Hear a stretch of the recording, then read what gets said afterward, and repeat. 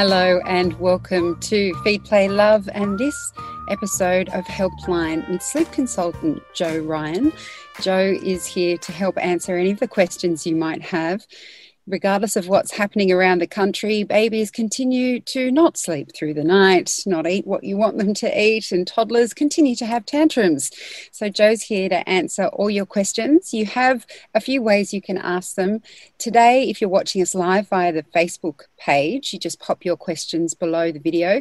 Or if you're listening to us via the podcast, just send us an email to helpline@theparentbrand.com.au and we will get to your question next week. Hello, Jo. How are you? Good, thanks. Yeah. Welcome. Now, I have to preface this episode by saying that we have a ton of questions. So we're going to do our very best to get to them all, but we do only have half an hour. So we'll try and help as many people as we can. But apologies if we don't get through to all the questions. We will start with an email from Fiona. She says, "Hi ladies, love the show. My question today is around dropping day nap and bedtime. My little one is 2 years and 8 months and we have recently dropped the day nap, replaced with quiet time on the couch. The first week we dropped the nap, we put him to bed at 7 p.m, it used to be 7:30, and he has been falling asleep straight away and waking up between 6:30 a.m. in the morning, which is great. My question is, when or how do we get him back to a 7:30 p.m. bedtime like it used to be on one nap? Thanks so much." From Fiona.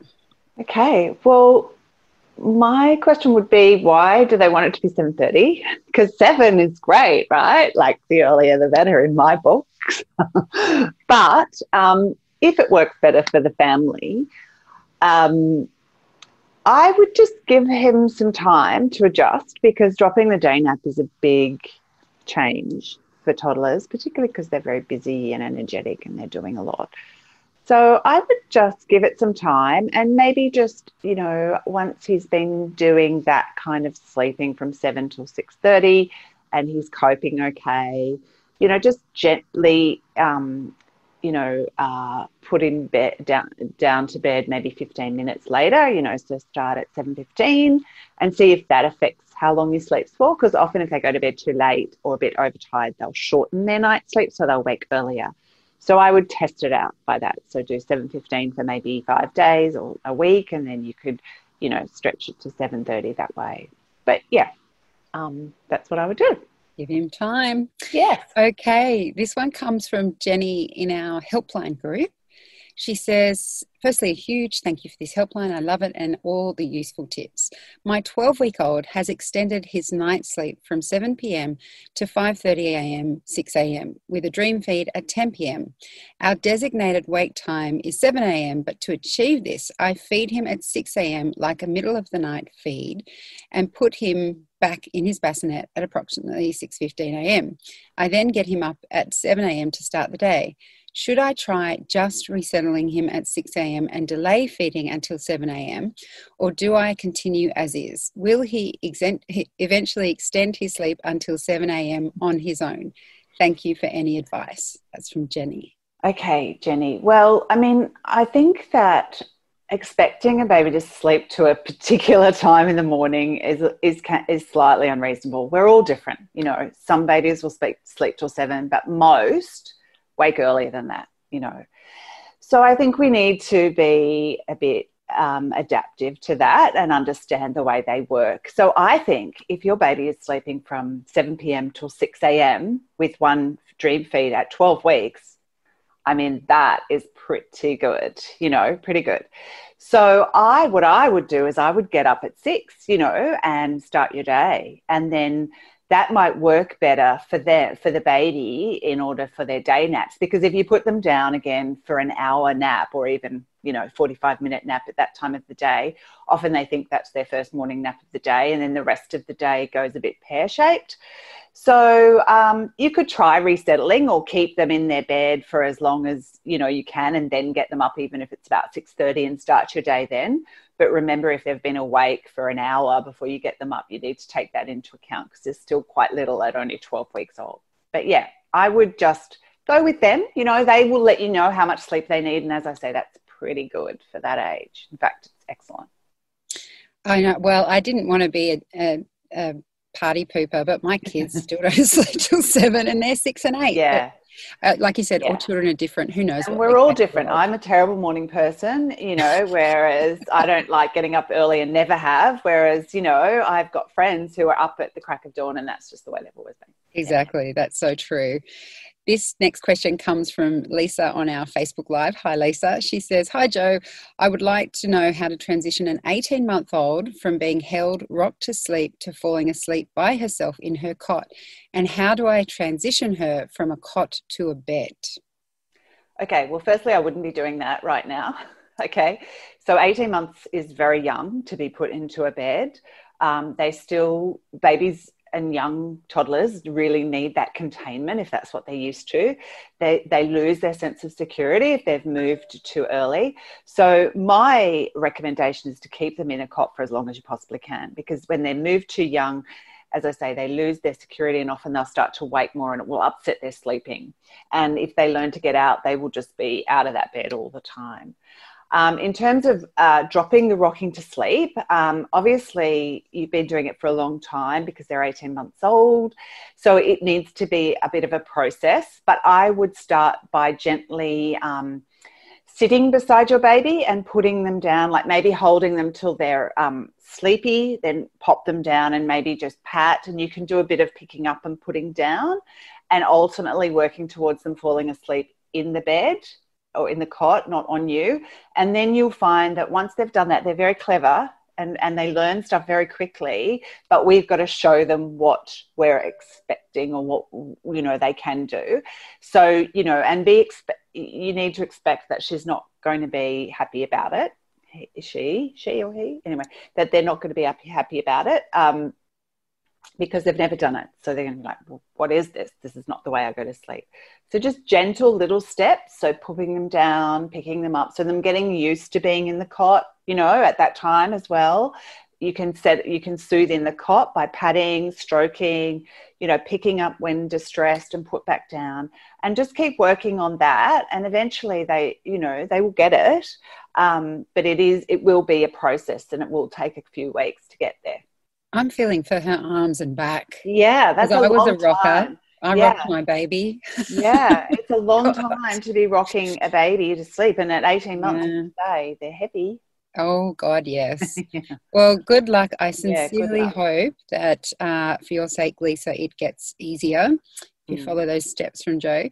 This email comes from Kevin. He says, hi, I'm looking for some real help with my soon-to-be 2-year-old son. He's a really bad eater. Every meal is a struggle for me and my wife. Sometimes he doesn't eat at all and cries and freaks out when we give him new foods, like different textures or coloured foods. He's been like this for over 8 to 10 months now, and he doesn't seem to get any better. We both feel anxious at eating time with him because it's such a struggle. We have run out of ideas of foods to give him because he only eats very few foods, very plain food, just like rice or pasta. When he was a baby eating solid foods, he was eating everything, all types of foods. We had no issues. But since he turned 1, he's been really fussy with food. He doesn't like new food at all, freaks out and cries. He only likes certain types of food. So for breakfast, he usually just eats toast and some fruit, mainly blueberries and strawberries.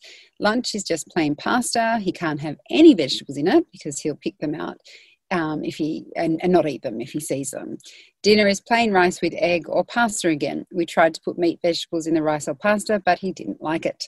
We're both at breaking point with what to feed him. We really need help or advice on what to do. We give him multivitamins because he doesn't get the right nutrients throughout the day. We need help. Any advice or support will be greatly appreciated. That's from Kevin. Yeah, look, it's very stressful, if trying to feed a child that doesn't eat. And disheartening too when you've prepared food and they just flat out refuse to eat it. I mean, look, there are children who are particularly fussy, and some children particularly don't like the sensation of different textures, the taste, strong tastes or anything. And you have to gently kind of introduce new foods to them. I mean, there are things you could try, like if he likes blueberries and strawberries, doing smoothies, and you could sneakily put some things in that, like yogurt or some LSA or some things that can kind of bulk out the nutrients within the smoothie, and maybe some other fruit that doesn't taste particularly strong, or even some vegetables, celery or something. But I would present food on the plate, even if he doesn't sort of taste it, but to just so that he sees it, and, maybe ask him to smell it. Maybe help you prepare the food as well, so he can see that, if you're chopping the carrot, where they come from, and get him involved in perhaps the cooking, or watching you do it, and then asking him to help or taste a little bit, maybe raw carrot as opposed to cooked carrot, sometimes giving him different options is good. It's very hard to not get stressed, but I would say try not to get stressed, because when you create an issue around food, it becomes an issue for the child, and we don't want, to add to any other kind of food-related issues that they may, grow up with anyway, so try to remain calm. I mean, you could always talk to a dietitian for specific kind of things if you're really worried. I mean, and if he's not gaining weight, or they would be the things I would be looking at. Toddlers are notoriously bad at eating, and they push back, and that's what they're designed to do. That's their age. They're designed to start to assert their independence. So, giving him pasta, that's what he likes, but also having an option for something else, on the side, is a good way for him to at least see it. But like I say, it is really stressful. I don't have any magical kind of, tricks or techniques, because you're dealing with a little person who, and you can't force them to eat when they don't want to eat. But I would look at sort of doing things like that, smoothies, or, introducing some yogurt into the food, flavored yogurt even, that he might enjoy. But getting him involved in the prep as well, often that can really help. Can I share my non-expert please with a fussy eater? Yes. So what I would say to Kevin is don't give up, because my daughter started being fussy at that age, and so many dietitians that I interviewed said exactly what you said, Jo, about offering stuff on the side, so giving them something they like, but always offering options. And the only thing I kept offering them both my kids was broccoli, because it's my favorite vegetable. And I thought, I don't care. I'm just going to put it there. And they were right. Like that's one of the veggies that they will eat without question now, because I just persisted. But I didn't persist with anything else. And we're still cooking 2 meals, and they're 6 and 8 now. So I would just say, listen to the advice. I mean, obviously you haven't asked Jo for not to listen to it, but don't give up, because over time, if you keep putting it out there, then it makes a huge difference. I mean, all my kids eat a broccoli. That's it. Yeah, no, that's absolutely true. Like I said, toddlers are, tricky, and they do get through that phase. But if they haven't been presented with the food, then they won't be interested in it. It's like even just seeing it, smelling it, talking about it, and trying it. My kids trying it. Yeah. Well, my son does, because we learnt with my daughter. Poor eldest child, right? All the lessons on her. But anyway, good luck, Kevin. Please, I hope you persist, and I hope it goes well for you, because I am so sick of doing 2 meals every night. This is a question from Rachel on Facebook Live. She says, "Hi, Jo. My 3-year-old daughter has decided she doesn't like to wear a pull-up nappy to bed. The problem is that she rarely wakes with a dry nappy. I have tried prizes, sticker chart, etc. I take her to the toilet before bed and wake her up around 10 for the toilet. She's very stubborn. I'm looking for help. Thanks from a very tired mum." Bet you are, Rachel. Yeah. Well, if she refuses, I guess there's nothing, I mean, you can't, you could forcibly put one on her, but then she'll probably take it off, right? Like maybe you could, get some, I don't know, I was going to say undies, and put sort of like a pad in there or something. I don't know. Like maybe she wants to wear grown-up girl undies or something, if you can work around with that. But I think, it will come, and kids are, if she doesn't want to, then, she doesn't want to, and it might mean that she's almost there, like we just have to kind of, do whatever you can, and I'm sure you do, have the plastic covering on the sheet or whatever, you know, those umbrella blanket. Yeah, those blanket things so they don't have to change the whole thing every time. And, you know, toileting her before you go to bed is also helpful. Restricting what she's drinking, you know, before bedtime as well, making sure she's not having big drinks of milk or water before bedtime. You know, it's another toddler issue, you know, and it's not a bad thing to be wanting to do that. So, you know, I don't know what else, you know, I wouldn't sort of be discouraging that within her, you know. Can I ask Jo, if she does let her wear undies to bed and she's wetting herself, is that anything to be worried about in terms of her always waking up wet? Like, I mean, obviously there's the angst of having to do that at night, like change the whole bed sheets, and that is just a pain in the butt. But in terms of the little girl waking up wet, is there any problems with that if she's doing it consistently? Like, I know your background's mental health for children as well. It shouldn't be. In fact, it would. Perhaps you know, there is a thought that, you know, if they wake up wet, feeling wet, they don't like it. And so she might go back into the pull-up, you know, because they don't feel the wet in the pull-up. But if they do feel the wet, sometimes it triggers something, you know. But night toilet training is slightly different today, toilet training, in that you need this hormone to be released that reduces the amount of wee you produce overnight, so that, you know, we don't wee as much during the night as we do during the day, and so we don't wet the bed or have to get up all night. So, and for some children that happens later than others, which is why the nighttime toilet training can take a bit longer. So, you know, it's not probably a conscious thought for her. It's a thing that needs to be triggered within her own physiology as well, you know. So doing those behavioural things around trying to get her to stay dry might not work. She is only 3, like she's not 10, you know. So, you know, and encouraging her to wear the nappy or the pull-up, you know, that is something you can try and work on. But it sounds like they've tried, you know, star charts and, you know, bribing and, you know, all those things. And, you know, when they don't want to do it, they don't want to do it. So, you know, yeah. So, you know, unfortunately, again, I don't have a magic solution.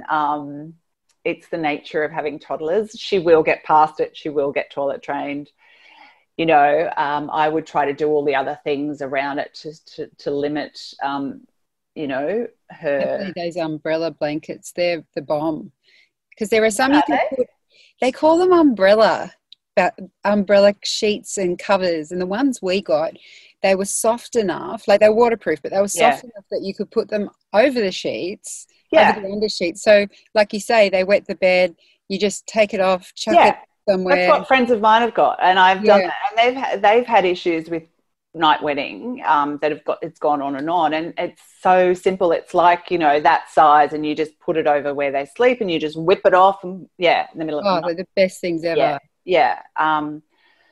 So, and, you know, look, on the reward chart, do the kind of make sure she doesn't drink, and, you know, make sure she does a wee before bed, and then maybe another wee. And, you know, you could put on a couple of pairs of undies too, if that's what she's into. And, you know, but good luck. I know it's painful. Yeah. Mm-hmm. This is a question from Alicia in our helpline group. She says, my son is almost 12 months old. We've been working with a sleep consultant for the past month and have successfully got him sleeping through. However, we can't break the 5 a.m. wake-up habit. I go in and start the resettle every morning using the in and out method, as per her instructions. It's a battle until 6:30 a.m. when I finally give in and get him up. She says morning should be between 6:30 and 7, and so to persist until then. He goes to bed between 7 and 7:30 p.m. and stays asleep until 5:15 a.m. He will self-settle quickly if he wakes during the night. I don't know what to do, and I'm convinced the sleep consultant doesn't believe I'm following her advice. I'm exhausted, and this morning ritual has been going on like this. And this morning ritual has been going on like this for over 4 weeks now. He's so distressed while doing the resettle and just super awake at this time. His day naps are perfect. Any tips or tricks would be greatly appreciated. Thanks, Jo. Yes. Well, again, some kids are just early morning risers, and boys are notorious for that. 5 a.m. is not an unacceptable time for a baby or a toddler to wake up, particularly if they've been in bed since 7. So I think it's unreasonable for you and for him to be spending an hour and a half every morning, torturing yourselves doing that. I would just abandon that, and I would just get him up and start your day. I mean, the things you can try if you haven't already, but it sounds like, you've done the resettling, that's not working. You can just check how much day sleep he's getting so that he's not getting too much. 12 months, he should be sort of having about 2 to 2.5 hours in the day. Anything more might be too much, so you could try by sort of reducing that. Make sure he's not going to bed too late, so, or too tired. It sounds like between 7 and 7:30 is fine. I would have him asleep by 7, if you can, because that can sometimes help. When they go to bed too late or too tired, like we mentioned earlier, they shorten their night's sleep. It's a bit counterintuitive, but that does happen. So I think they're the things I would focus on. But again, as I say, there are, countless young children waking up at 5 a.m. and that's just what they do, so it's not going to be forever. And when he gets to a point where he can amuse himself till 6 or 6:30 when you're able to, when you can get up, there are things you can do. But I think, I think it's unreasonable to set a deadline of 6:30 to 7. I just think it's unreasonable. We're not robots and they're not robots. So, yeah. Become a morning person. The morning's a great time of the day. Even though Joe doesn't like it, it is a good time to be up and doing things. Yeah. Anyway, good luck. It is tough, Alicia, and we hope that helps. We have an email from Noor. She says, "Hi, Jo. My baby is 8 weeks old. She'll go to bed around 9:30, 10 after a bottled bath and another bottle routine. Then she wakes up at 1:15 a.m. and from there wakes up every hour for the rest of the night to feed. It is getting exhausting and overwhelming. She is exclusively formula fed and takes about 90 mils each feeding. Is there anything I can do to get her sleeping for longer stretches at night? Please help." So, how old was she? 8 weeks? And she's going to bed at 9 or 10 at night? 9:30 till 10. Yeah, so I would try and bring that back, actually. I would be trying to put her down for the night sort of around 7:30. Sorry, something's happening to my computer. And I would, just be working on that, and so having a sort of routine bedtime of sort of 7:30, and then trying to stretch the feeds out to 4 hourly if you can overnight if she's bottle fed, and maybe try to up her quota of milk. So during the day, so she's getting more milk. So I'm not quite sure how much she weighs, but 90 mils sounds quite a small amount for an 8-week-old. I would think she'd be up to maybe 120 to 150 mils, and then sort of try to keep the feeds during the day to 3 hourly and try to stretch them out to 4 hourly overnight if you can. Yeah. Okay. We probably have time for 1 or 2 more questions. Let's see how much we can fit in. This one's from Sally. It's from our Facebook inbox. She says, "Hi, Jo. How can I help my 2.5-year-old learn that hitting her 1-year-old sister is not good? I'd love any tips for this challenging stage. Thank you." It is challenging, and, it's very common, obviously. There's a lot of things, there's a lot of stuff written about how to sort of, I don't think sort of punitive or, timing out or anything like that sort of works. I think it's what you want to do is sort of show empathy or instill some empathy in your child, so punishing or is not really a great way to do that, but sort of natural consequences, are good. So, removing, I think, if she's hitting her with something, then obviously you remove that and you take that away, whatever she's using. And just, I think often going to the sibling and comforting her or the child first, as opposed to telling off the older child, so that the older child can see that, mummy's attention is on her when she's trying to get, your attention, obviously. So, and just keep talking to her about it. We don't do that. That hurts her feelings, that hurts my feelings. I don't like it when you do that, sort of those kind of things. And, just reinforcing that over and over again. She will get through it. It's just a frustration phase as well, particularly because your attention is probably on the child and she wants your attention. So also try to make some one-on-one time with your older child throughout the day when the younger one is not around, like when she's in bed. And actually, instead of doing all those things that we need to do, when the children are sleeping, maybe just sit down and have half an hour one-on-one undivided attention with the older child can really help kind of them feel like they're getting your attention, and often the acting out sort of tends to settle down a bit. I'm going to be cheeky and try and squeeze one more in. This one's from Ashley from our helpline group. She says, "Hi, Jo. My little girl is 6.5 months. Would any ear pulling indicate a sore ear, or is it more likely to be a teething thing?" Well, it's generally about teething, but there are other things it's not generally about teething. It can be teething. It can also be a sore ear. So it's very hard for me to sort of know what's going on. But, if it's teething, there's often other symptoms that go along with that. There might be extra drooling. You might be able to see the gum is quite tight and maybe white-ish. There might be a lump on the gum. She might be biting down quite hard on things. She might be not wanting spoons or bottle teats, if that's what you're doing, anything in her mouth or near her mouth. But, if she's unwell, so it would normally, if it's an ear infection or something like that, it would come along with a temperature and she would be unwell.